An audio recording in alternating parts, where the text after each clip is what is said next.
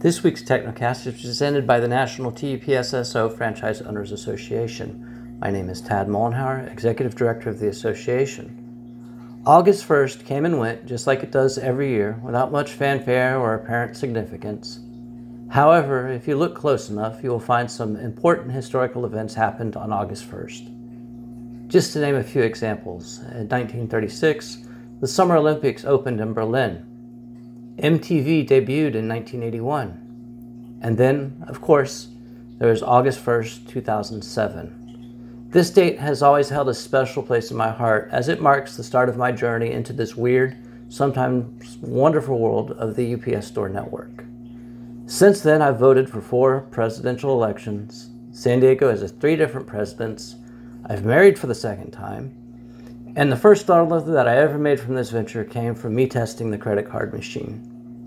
14 years is a pretty long time, and I'm definitely not the person I was in 2007. I had a plan back then. I wanted to buy another store every 3 years. My goal was to be semi-retired in 2021, traveling from coast to coast in an RV. However, 2008 blew that plan apart, and now I'm on plan Z to the 7th power. I was much more trusting back then. I never worried about the future of the network. I was willing to give San Diego the benefit of the doubt.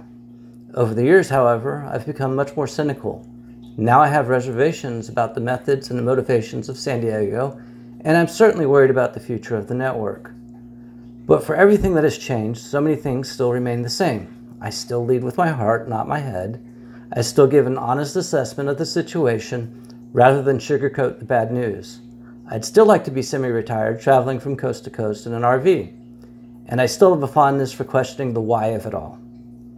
I have never been the prototypical UPS Store owner, but I have a passion for this network, the people that I have met, and thanks to the association, I'm still standing when so many others have fallen to the wayside. So thank you, Keenan Pettit, and to all the members of the association for helping me out on this long, strange trip that we call the UPS Store ownership. Thank you.